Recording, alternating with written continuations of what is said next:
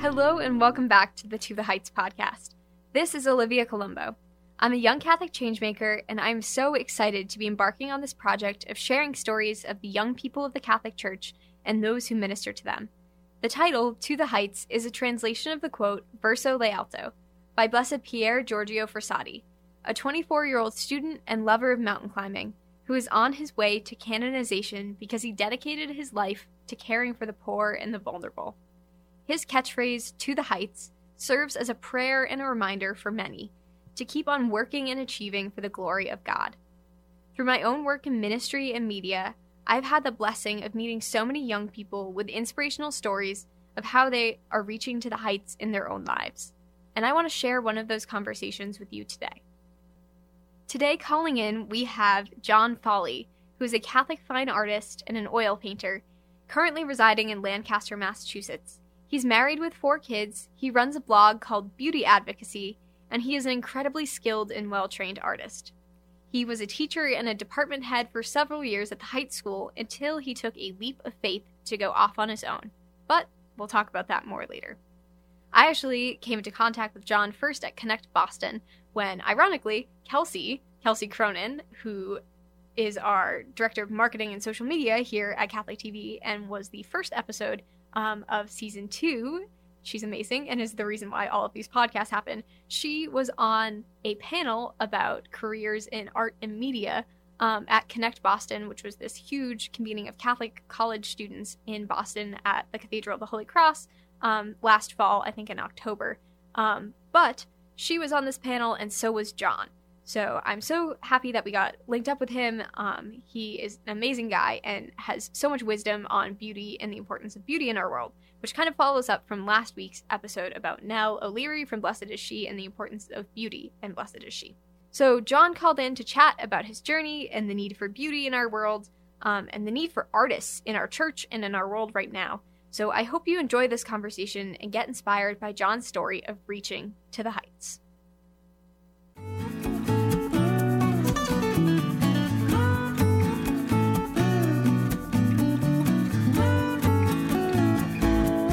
All right, we are here in the Catholic TV studio in Watertown. I have a very exciting phone guest calling in, who I can't wait to share with you. Would you like to introduce yourself, just your name and where you're from, and what your occupation is? Sure. My name is John Foley. I currently live in Lancaster, Massachusetts, and I'm a professional painter, and also I teach art. Awesome. So I don't want to say I met John, but I was in the same room as John at an event in Boston called Connect Boston, which was this first kind of convening of all of the Catholic college students in the Boston area, which was an amazing event and had hundreds and hundreds of people there. And there were breakout sessions based on kind of area of study or area of interest. And there was an art and creative kind of breakout session that Kelsey, who our podcast producer, was on that panel, along with Sister Alethea of the Daughters of St. Paul, and John was also there. So it was so good to hear from you then, and I'm so excited to talk to you now. I'm very excited to be here and talk with you, too. All right. So after kind of hearing you talk on the panel, I did end up reading your artist statement and kind of doing a little bit more researching, and I don't know, I feel like everything about your artist statement and kind of your goal of like searching for beauty just really, really resonated with me. And that is kind of what I wanted to talk about. But I think a logical place to start, would you like to talk about kind of where you grew up, how you like got started in art when you were younger, and what path that kind of led you on as a young adult, where you studied, things like that? Sure, Olivia, that sounds great. So art is one of those things that has always been with me to a large extent. I often tell people that in kindergarten and afterwards, whenever they would put me in front of some watercolor blocks and give me some paper, I would never be happier. And I would just spend hours and hours if it was available to me to draw and paint as a child. And I just had a really deep love for pictures that were beautiful, and I was exposed to them. And I was lucky enough to be able to be exposed to a lot of good things, a lot of great art through my school experiences, my home experiences, and through the church in different moments and times. So, I suppose that it's been a long, long thing, this engagement with art. It always was a little bit on the back burner in the sense that as a child growing up with my parents and family, we always had an emphasis on academics and excellence in more of the mainstream school type of thing, if that makes sense. Yeah. Yep, I can relate. So it's a little bit of a surprise almost in a sense to me that I ended up choosing to become an artist in the sense that I was always very math and science and literature oriented in school because that was sort of where the grades came from and where the expectations of excellence were sort of emphasized for me by my parents. And then when I finally got to college, my parents gave me, I think, the very good advice to pursue what I loved and then find a way to get paid for it, which at that time was a little bit of a revelation to me. I didn't have to be a lawyer or a doctor or I think that there was always the openness to a vocation of the priesthood or religious life in my family. But this idea of pursuing the beautiful was something that hadn't really crossed my mind too seriously earlier on in my life until my parents almost gave me the permission to really ask God and ponder myself, what is it that I should be doing with the rest of my life? And what would make others happy? What would be good to serve others with? And what would help myself be happy and just be a noble goal to pursue? So it was something that I really am thankful to them for, and hopefully have been able to pursue well since that time. Yeah, that's beautiful, and I can definitely relate to that. I come from a very math and science family, and it was always kind of competing interests, like academia and like, I don't know, I loved computer science growing up and robotics and things like that, but also like I started studying art, like much the same as you, like I always had a paintbrush in my hand from when I was very little and started studying art. I don't know, I think when I was 5 at the Worcester Art Museum. So like there was always this tension of like, do I do something like you said, mainstream, or do I really pursue what like sets my heart on fire, which is art in many ways. So where did you got this permission to kind of explore what you were truly passionate about and how you were created to serve the world. Where did you go to college? And then where did you go with that after you graduated?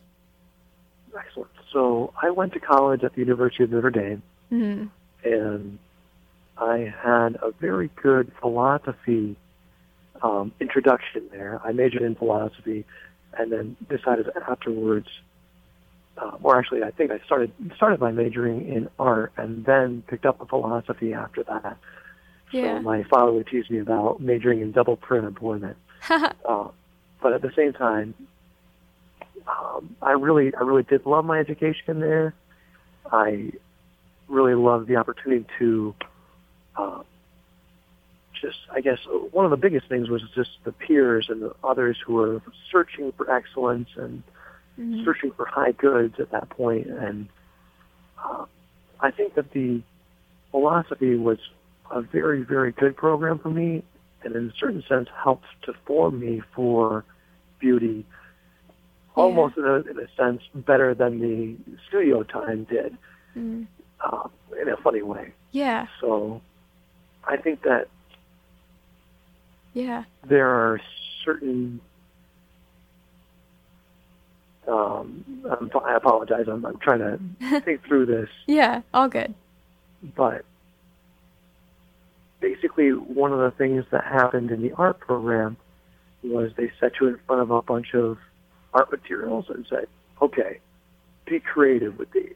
Mm-hmm. And they didn't give you particular guidance as far as training your eye and your hand to work together to make form. They had some ideological messages that they wanted to pass on that I often found were deeply in conflict with my understanding of the world and particularly with my understanding of truth and beauty. Mm. And that in a certain sense, the art studio gave me the time to really commit to pursuing art and pursuing beauty, even if it didn't equip me ultimately with those tools that I definitely needed to pursue later on in life, which I get to, I guess, a little bit later in my story. After I graduate, I go to the school whose motto actually is "To the Heights," the same as your podcast. That's awesome. The Heights School, Potomac, Maryland. Mm-hmm. And that was. Yeah, go ahead, Emily. Oh, is that where you were teaching there, right? That's right. I taught at the Heights School for 6 years after college, mm-hmm. and I taught math actually, really, and art. That's awesome. Yeah, it was great. It was great. Sort of bringing both sides together again. Yeah. So, and then, were you department head eventually? That's correct. So I was hired on as the head of the art department to, in a certain sense, blaze the trail and set a foundation for it. And I was very happy to do that for 6 years. And I had a great experience with my peers there, as well as the students and the families. It was really incredible, and in a certain sense was, I think probably the only place that I could have had such a great experience in that way. I went into college knowing that I didn't want to be a doctor and I didn't want to be a teacher. And then coming to this realization that, wow, like this is actually maybe the best way that I can pursue beauty and serving others at this point. And it was such an amazing experience for 6 years of my life. But then coming out of that and realizing I need to pursue understanding of how to make beautiful forms so that I can pass that on better to people like my students at the Heights and others that are really hungry for it. Yeah. And the world is definitely hungry for that beauty, for sure. Definitely. Do you want to talk about the kind of decision to leave and to come back up to the Northeast and how you kind of grappled with that decision? I was just talking to Kelsey and we were talking about how prayerfully that decision must have been made, especially having a family, and how, like, I don't know, crazy that seems to the world, but to someone who, like, is striving for sainthood and for seeking true beauty, it does make perfect sense. Yeah, definitely, Olivia. It's a very good question. I came to the realization that I needed to pursue this more actively, I think, gradually over those 6 years. And I certainly, coming out of college, had the idea that I wanted to obtain more artistic training, but I didn't really know where to get it. Mm-hmm. And one of the first people who I was pointed towards by my friends and others who were thinking about me and knowing I was struggling with trying to pursue beauty in a meaningful way was the artist Henry Wingate, who does beautiful work in the Catholic tradition and is extremely well trained by my former art instructor, or art master, I should say, painter master, Paul Ingridson, as well as some others, including his time at the University of, or not the University of Florence, but the Florence Academy of Art, I should say, over in Italy. And he was very, very generous in inviting me out to his studio and looking at some of my work and just sitting down with me, actually taking me out to lunch and giving me advice from the place of a very experienced artist who was doing something very similar to what I wanted to do. and it was really refreshing and really great. But one of the things that he recommended was really to seriously think about taking on a traditional training regime and to go and put myself under a master artist who would be able to form me, to be able to see, and to be able to make those beautiful things that my heart really was desiring to make, and to be able to understand beauty deeper. So that was a really great thing. That was sort of a first introductory hint of, this might be the direction I need to go. And that was probably the second year that I had been teaching at the Heights. And about the fourth year, I went ahead and married my beautiful wife, Deirdre. We had been getting to know each other off and on during that time. And she had been a student at Catholic University down in Washington, D.C. And after that, we definitely took on this idea of how is it best to pursue beauty in our concrete everyday lives and in our 5 and 10-year goals. And we would sit and talk about it a lot every once in a while. And we would certainly be praying a lot about it.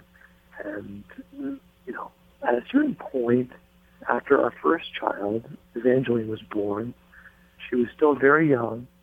And for some reason, this question of, should I go back and study, was reaching a more intense pitch in my mind.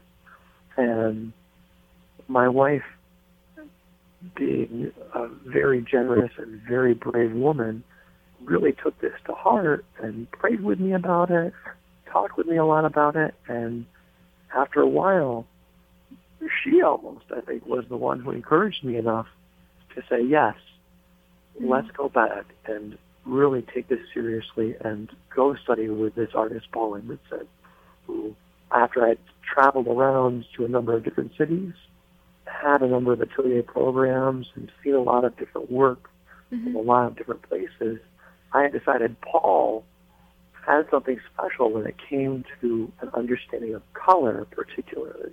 And I knew that that was, in a certain sense, my greatest weakness as a painter. And so I wanted to match his strength with my weakness, and I had fallen in love with the paintings that were coming out of his studio, and I knew that that's what I wanted to pursue as an artist, and that was at least the first next step on my journey. Yeah, that's beautiful and very biblical in like the Lord being like the lamp to your feet, like only the next kind of like stone is illuminated. Definitely.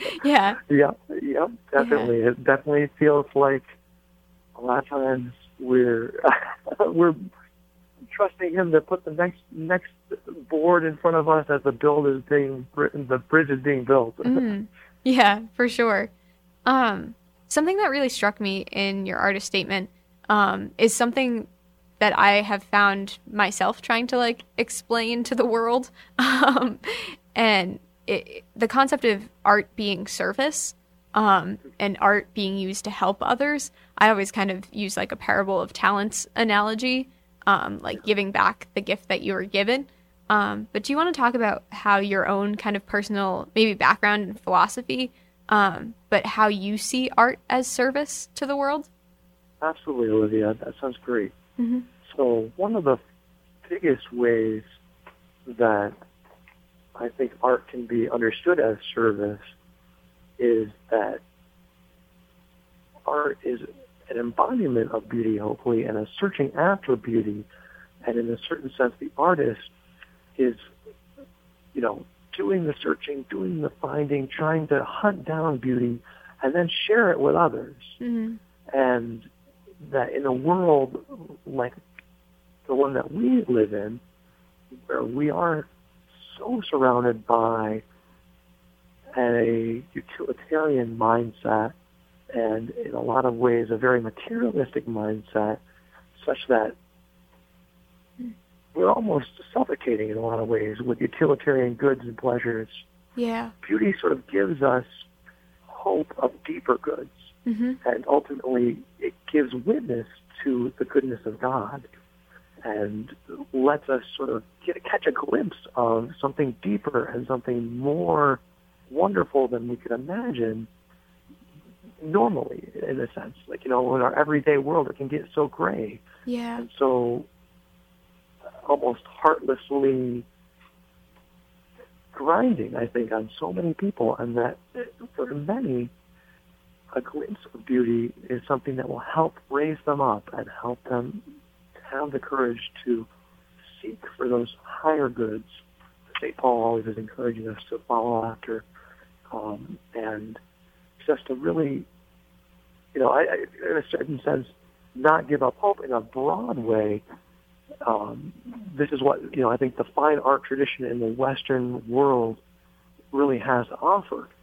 I think specifically within the church, the Catholic artist has a great opportunity to help lift the minds of the faithful to God in a really, really amazing way. And I always go back to my experience when I was in 8th grade. My parents took me to Rome. We were living in England at the time, and we had the opportunity to go over there for about a week, and I saw so many beautiful, beautiful things. One of the main painters who sticks in my mind is Caravaggio. Yeah. And the realism with which he depicts Christ coming into history and almost invading the space of the viewer. These paintings are just so real, but at the same time so, just so alive with the beauty of the gospel and the gospel message, that it just made a huge impact on me seeing them in person. The other thing that really made an impact was seeing the Jesu, which is the big church of the Jesuits there in Rome. And I remember very clearly just the way that the paintings of the angels and the saints were done. They were literally bursting through the bounds of the frames and the architecture within which they were painted and reaching out into our space.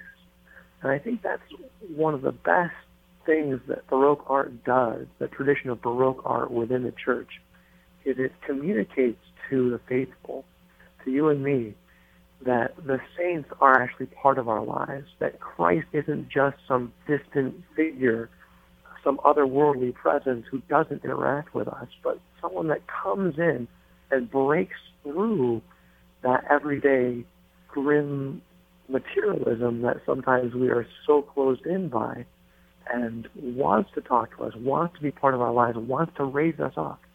And that encounter with the Jesu really embodies that in my experience. Yeah, that's beautiful.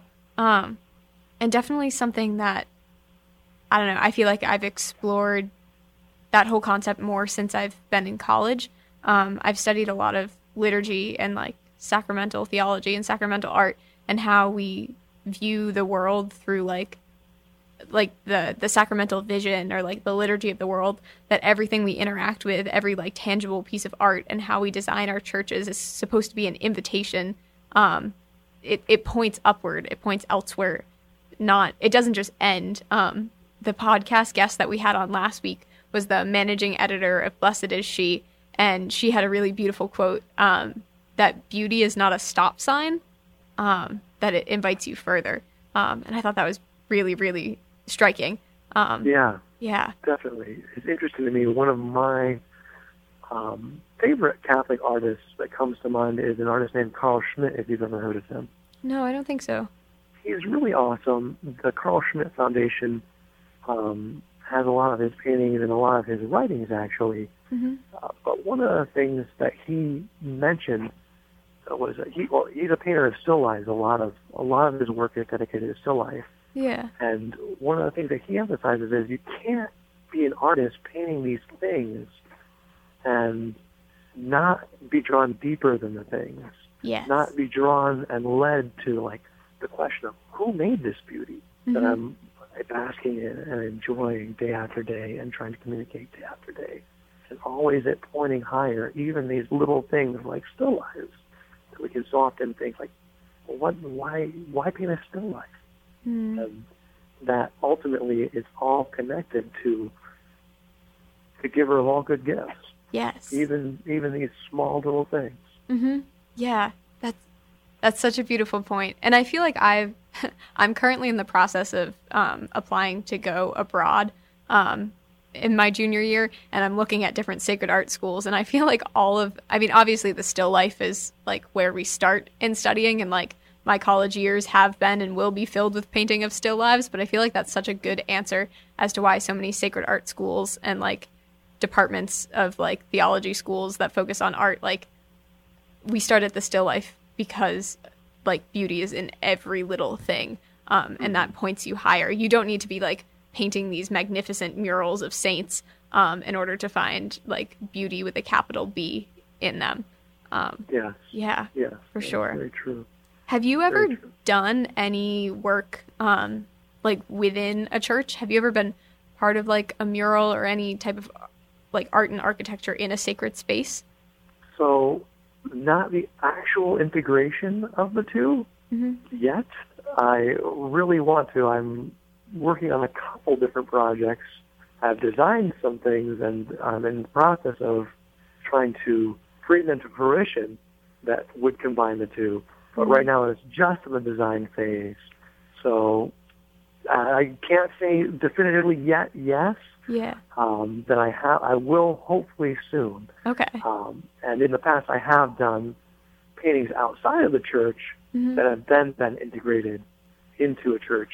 Particularly, I did a painting of St. Edith Stein for a church in Brighton, Indiana. So, and I've done some other smaller works as well. That's beautiful. Yeah, I guess that's a whole different experience. And that is something that I wanted to ask you about. What do you think, for people who are listening who are like familiar with the concept of being like a fine artist in the secular world, and might be a little bit more unfamiliar with like this subgroup of like Catholic artists and sacred artists, what do you think the difference is between being a Catholic artist and being a secular fine artist? Or is there not as much of a difference as people might think? That's interesting. I think that's a great question, Olivia. I do think that for the Catholic artist, we almost have the advantage, certainly have the advantage of knowing the source of beauty, that ultimately every artist is searching for beauty and hunting for beauty, and ultimately I think what leads any artist to really wholeheartedly become an artist is that sense of the beautiful and the desire for the beautiful. And that there are sometimes things that are in contradiction to that are labeled as art and almost lifted up as art that I think we have to be careful about. And as I've been going through my art training and my art education, that's been something that I think is a stumbling block for a lot of people and a confusion for a lot of people, is when something ugly is raised up and said, hey, this is beautiful, or this is what art is, or what you should be looking at, as opposed to really having your heart set on beauty and sharing that with others. I think that that's something that, honestly, in a lot of ways, the modern secular art world has really lost to a large extent in my experience and in what I've seen. So that's perhaps something that is particularly a challenge for the modern artist, both in the secular context and the religious context. The Catholic specifically, the true religious context. Yeah, that's a good point. Kind of the push of the modern world to, like, anything that we say is art. Like, if you label it art, then it's art. That the kind Marcel Duchamp mentality of, yes, I'm the artist, so therefore this is the thing you should look at. Whatever I say. The extension of Ubermensch mentality, I think, in a lot of ways. Mm. Yeah. Yeah. I have so many directions that this conversation could go in. It's so awesome to have like an older artist, Catholic artist, to kind of ask my questions. Like, these are conversations that I wish I could have with like fellow art students at BC, but I don't know. It's interesting kind of being the only like Catholic artist in the room in my art classes, and then in like my sacramental art and architecture classes in the theology department, I'm the only artist. So it's a very interesting. Yeah. It is an isolating thing, I think, in a lot of ways. Yes. Yeah, you sort of are straddling the two worlds, and no one quite trusts you. Yeah. You don't know who to trust. Yeah. You can study it, but you also are capable of making it, and that just makes things wonderful and blurs the lines. What have been some of your most impactful projects that are worth noting on the podcast, or maybe some projects that have been the most challenging for you? Is there anything that comes to mind that you'd like to talk about? Yeah, no, absolutely, Olivia. So one of the, I think, both most meaningful and most challenging projects that I've ever been involved in was producing the art for Mr. Meehan's Mildly Amusing Mythical Mammals by Dr. Matthew Meehan, one of my old colleagues from the Heights School, who is a complete literature nerd and really, really in love with beauty from an almost different perspective, from the perspective of words and poetry particularly. And he created 26 poems in the tradition of the Christian humanists, particularly Thomas More. He's a Thomas More scholar himself. And he convinced me to go ahead and make 24 oil paintings, 26 I should say, and that was actually 27 now that I think about it, in one summer to illustrate his 26 poems, one for each letter of the alphabet. Wow. And with each letter of the alphabet, he had created this funny little creature, this mythical mammal, that embodied in some way an idea that he wanted to communicate and wanted to present to young readers, actually to families. Hopefully this is a book that will be discussed between multiple generations, and essentially draw out the wonder and beauty of these ideas, along with a wonderful and beautiful picture to help the imagination grapple with them. And he and I did this across one summer, and at the beginning of it, he essentially asked me, "Are you sure you want to do this?" And I replied, "I kind of want to throw up, but I'm pretty sure I want to do this." Yeah. So, but it was amazing. It stretched me as an artist, it stretched me intellectually, and it stretched me, I think, just as a person to make something very beautiful that was very challenging, but also very much in the tradition of Western philosophical and artistic production and thought, which was just extremely meaningful and just extremely wonderful for me. So that's definitely one of the highlights for me as far as projects that are very beautiful, very wonderful, and very challenging. Yeah. No, that sounds it. And like a little bit of a time crunch. Oh, yeah, I mean, that's I think, one of the funny things about art. I forget who said it. I think it was a composer who said, surprising what you can do with a lot of talent, enough funding, and not enough time. Yeah. But yeah. That whole idea that you really sometimes produce something surprising and something that you've never done before if you have a little bit of that pressure. Yes. Yeah. I would agree. I think some of my most memorable projects, for sure, like what comes to mind for me, I painted a mural. I was a missionary in Haiti, and I painted a mural at the home of a paralyzed man above his head. because Whoa. he was in bed all day and had nothing to look at. But like very limited amount of time, like that I had like his hut free for me to paint. Also, like just enough like materials, not quite like found objects, and like the red paint that I was using was like wood stain for a deck. And it's just like, that doesn't mix with acrylic at all. Yeah. But like, if you have just enough of everything and you're willing to do it, things line up, and true beauty is created there. Like, though that might not be my most like technically, like, I don't know, I'm not proud of that painting technically, but I think it's probably one of the most memorable and impactful personally. Yeah, so it's interesting what challenge can provide. That really brings to mind for me one, I think, of the biggest problems facing the artist now. In a certain sense, I think the art world is obsessed with, doing something new, doing something weird, doing something that's never been done before. Mm-hmm. But that what the art world really needs is that reintegration of art with it. And I think that's really beautiful, Olivia, that you were able to do that for that man's life, and that you were able to give beauty to him. It really reminds me a little bit of how Fra Angelico painted his scenes in the room of, one particular brother of his in the monastery, and that maybe not many people in his lifetime would see it, but for that one brother of his in the monastery, it was just his constant companion throughout his life.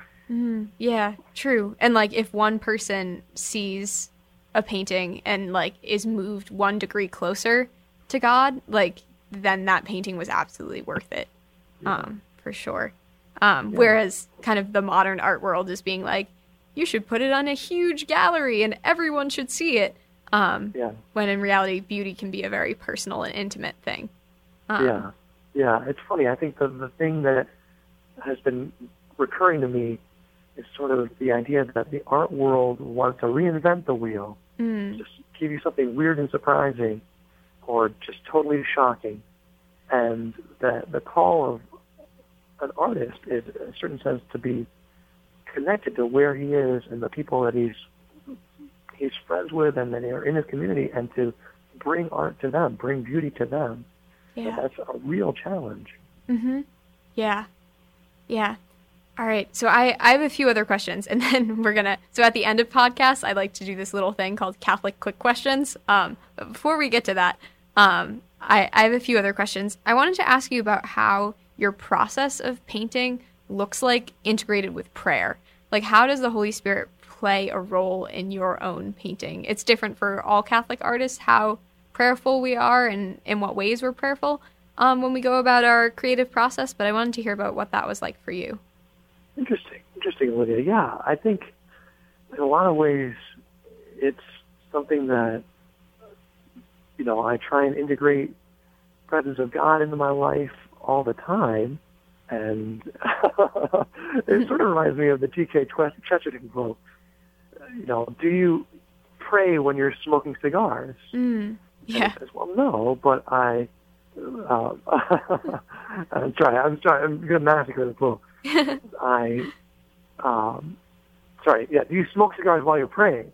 Yeah. And he said, no, but I always pray when I smoke cigars. Yeah. So, that being just the idea that, yes, I have specific times of prayer in my day, and those are sort of exclusively dedicated to praying and trying to connect with our Lord in personal conversation or through the liturgy of the church.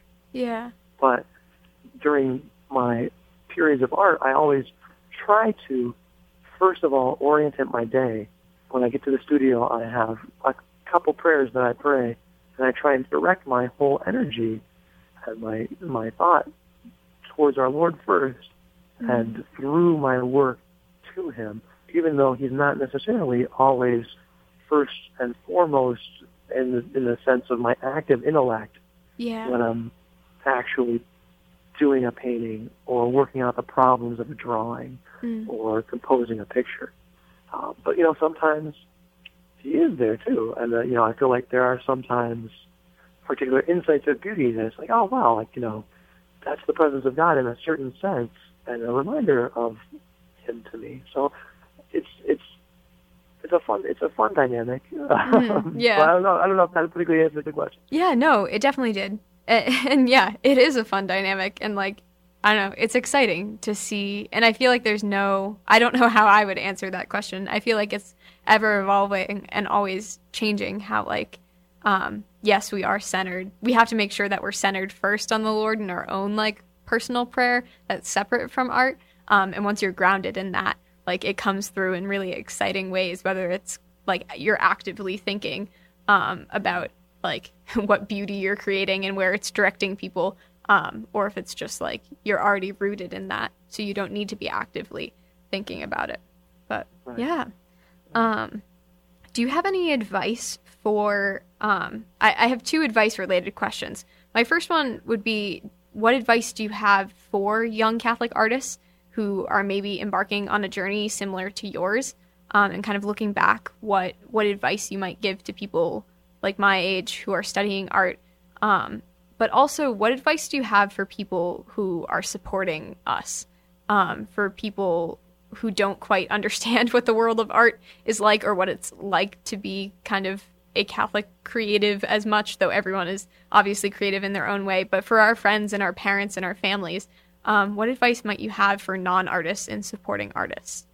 That's a good question, Olivia. So let me think about that first one maybe with you first. Okay. So the advice that maybe I would give to young artists or people who are considering pursuing art, Mm-hmm. I would encourage you to definitely take it to prayer and, discern, is it your vocation? Yeah. I definitely would recommend John Paul II's letter to artists, Yes, for as sure. well as his letter on vocation. I think both of those were very formative for me in my college years particularly, Mm-hmm. and I thought those insights were just invaluable to me. Yeah. So definitely would recommend that.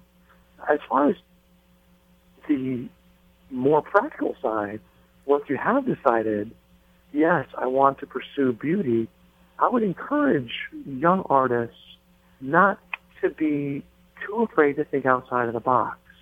And I would particularly say, possibly even the university box, that a lot of the Western tradition that I think really is serious about pursuing beauty was always passed down from master to apprentice in a way that almost needs to be more personal than the taking of classes in an art department. Yeah. And that, in a certain sense, can be a very scary thing. Mm-hmm.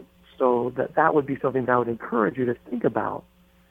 Any young artists who are thinking about pursuing a vocation as an artist, to really see what is it that I want to learn, and if it really is the tradition of Western art, to go to someone who's a master of it and to learn what they have. Yeah. So that's maybe a broad answer to that first one. What advice would I give to young artists or artists discerning? Yeah. And then Beautiful. to folks who are trying to support young artists, I would say, don't be afraid to commission something. Yes. Don't be afraid to give a challenge to a young artist and try to help foster them, not only sort of with encouragement, but also with an opportunity to share their gifts with you and hone their gifts through the process of making something beautiful for someone's home, for someone's office, for someone's church. And that can be such a meaningful and just life-giving way to encourage a young artist. And that for me, I've had my experience with very generous people who have come to me and said, "Hey, would you make this thing for me?" Or would you take on a particular project? Or even, "I'd like to buy one of your pieces." Yeah. Or even, "I'd just like to donate to you because I believe in what you're doing." And that has meant so much to me, in a world where it's difficult to make ends meet. And really to focus your energies on the pursuit of the beautiful while at the same time putting food on the table and paying the rent and living a practical life, which God calls us all to do that. We're all sort of bound by our flesh and blood and those basic needs that we need to, we need to take care of for ourselves and for our families. Yeah, for sure. Yeah. So yeah, I think that's maybe one piece of advice that I would offer to you if you're thinking about supporting a young artist. Yeah, for sure. All very good pieces of advice. That also brings to mind to me the counterpoint to the young artist. Don't be afraid to go out there and knock on people's doors. Yeah. And be as wise as serpents while at the same time being innocent as doves. Learn the art business. Learn your basic business hygiene that you need to be, basically cultivating relationships. Yeah. You need to be, having an email list. You need to be engaging other people with your thoughts, with your hopes, and basically presenting your vision to them even before it's actually made in paint sometimes. Yes. Yeah, for sure. And yeah, I like that last point that you don't need to wait until you have the perfect representation of your vision, the perfect portfolio compiled of what you want to stand for. You can be bold and take that step first and create the relationships before you don't be afraid and wait for everything to be perfect until you take that step out. Yeah. Absolutely. For sure. All right. Awesome advice. So are you ready for our little round of Catholic quick questions? We do this with every podcast guest at the end. It doesn't always end up being quick. Sometimes it is, but always a little bit of fun. Awesome. All right. So my first question, tailored to you, is what is your favorite medium to work with? I think oil paint is my favorite. Okay. It's quick and it's just amazing. You get beautiful results. If you know what you're doing, it's just so satisfying. Yes, I agree. What is a medium that you wish you would work with more often? Also a good question, Olivia. That's a great question. Maybe, oh wow, that's hard. That's hard, Olivia. Yeah, so many options. Wow. It might be watercolor. Yeah. Because it is also even quicker and more portable. Yes. And it also just has a little bit of that unpredictability factor. It has a life of its own that makes those beautiful surprises happen sometimes. Yeah, I agree. I started out as more of a watercolor person, but then obviously in more training and studying, switched over to oil paint. And I agree about the portable thing. I just had to transport all of my final projects over for my art final from my apartment to the studio, and there's a lot more oil paint in my car than I'd like to admit. But yeah. Yep. All of the clothes too, I'm sure it happens. Oh yes. Yeah. So many clothes have been lost this semester to oil paint. But yeah. All right. Sacrifices along the way. True. Very true. Next question. What is your favorite book of the Bible? Also a very good question. My first thought is the Book of John. And it might be a bias, but I think he's a pretty awesome saint. And the way that he looks at things and that, so just the love that he has for our Lord, I think is really pretty awesome. Yeah. But yeah, obviously it's hard. It's hard to choose something like that. Yeah. So John is obviously your baptismal name, but do you have a confirmation name or a patron that you picked for yourself? Yes. So St. Jude is my confirmation saint. Nice. He's the patron saint of hopeless cases. And I often think as an artist that is particularly appropriate. Yeah, that's a good one. All right. So John is your favorite book of the Bible, but what is your favorite book in general? In general? Well, I mean, beside the Bible, that's also a good question. I love a lot of novels. I mean, J.R.R. Tolkien's The Lord of the Rings is way up there, but probably even more than that, I love With Fire and Sword. Have you ever heard of that? I have heard of it. I've never read it, though. It's amazing. It's apparently one of John Paul II's favorites. Okay.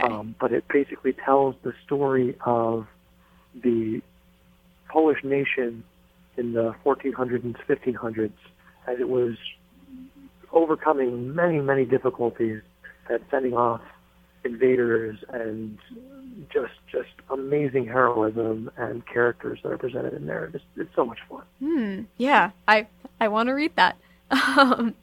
Yeah, Kelsey and I were just talking about compiling a reading list. We get so many good book recommendations on the podcast, but as a college student, the time to read is very slim. But It's true. yes, yeah. College can get so much in the way of education. Yes, I know. It's a problem. All right, my next question is, what is your favorite place that you've ever traveled? I think Rome has to be my favorite place. I think there's something about it that is just like coming home, and at the same time, it is full of some of the most amazing art, and just, the most amazing confluence of art and prayer that I think is anywhere. Yeah. Solid answer, and what I would expect out of a Catholic artist, probably. Fair enough. Yeah. What is your favorite part of being a dad? Oh, that's a good question too, Aaliyah. I think one of my favorite parts is that it helps me to see the problems of others more sympathetically.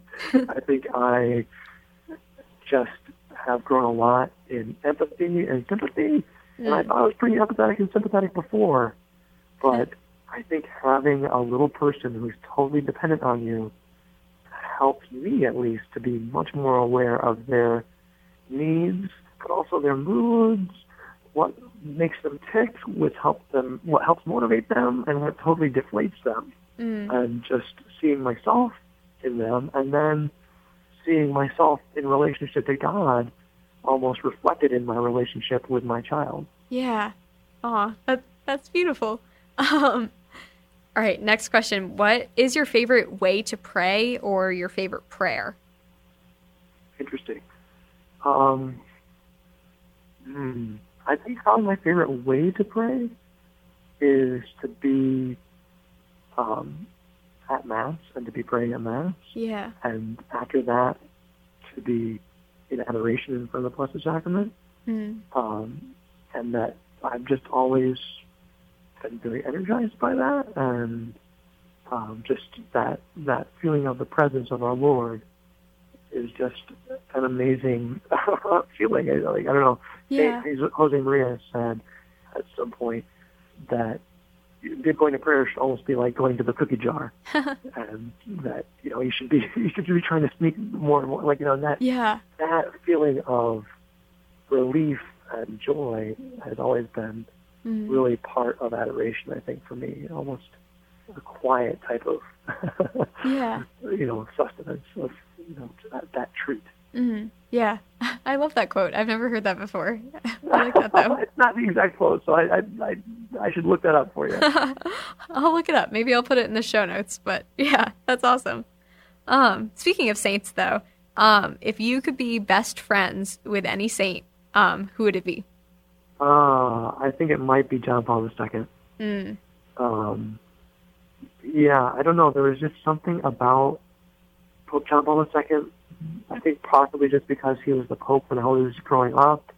But he just always seemed like such a father figure to me. Yeah. And then his writings, particularly those two that I mentioned earlier, were so formative, and I just always thought so wise and so loving that I think that would be John Paul II. And his bravery, his manliness, I think, too. Just really, I think is incredible. Yeah. So, such a role model, but such, an applicable role model. I don't know, he can be a role model of, true, manhood or to men, but also, I don't know, each of his letters, his letter to women, his letter to artists, he has all of these different facets of a type of role model that he can be for so many different people. And probably that's why so many people relate and love him in so many different ways, which is beautiful. And I don't know, I strive. I guess everyone who wants to be a saint should strive for that. But yeah. And I second your recommendation for sure. The letter to artists, I don't know how I made it so long in my art and theology education without reading it, but I had to read it for a class, I think last semester. And I was reading it in our like beautiful like Boston College BAPS library, which looks like Hogwarts with all the stained glass windows. And I was like, this is it. Like, this is so beautiful. Yeah. So definitely recommend that as something to read for artists and for non-artists, just how we can like manifest beauty to the world in so many ways. But yeah. Absolutely. All right. So that's all I have for Catholic Quick Questions. It has been so great to talk to you, John. I hope that listeners have so many like little takeaways, and just I feel like there's been an overarching theme in this podcast and the podcast that aired the week before this about that was with the managing editor of Blessed Is She, and the whole beauty is not a stop sign thing. Just discussions of like authentic beauty and how everything around us can kind of invite us to deeper beauty. But that's a very important theme, and I think an important one in our modern world. So it's been so great to talk to you about that. Oh, absolutely. Thank you so much, Olivia, for having me on. It's been wonderful talking to you. Thank you so much. Thank you. And where can people kind of keep up to date with what you're up to? So people can keep up to date with me by following my blog, which is Beauty Advocacy, which is on www.johnfolly.com, or following me on Instagram, John Folly Artist. Awesome. I'd love to be in touch. Yeah. I will put all of those links in the show notes. But thank you so much, John. And listeners, we will talk to you next week.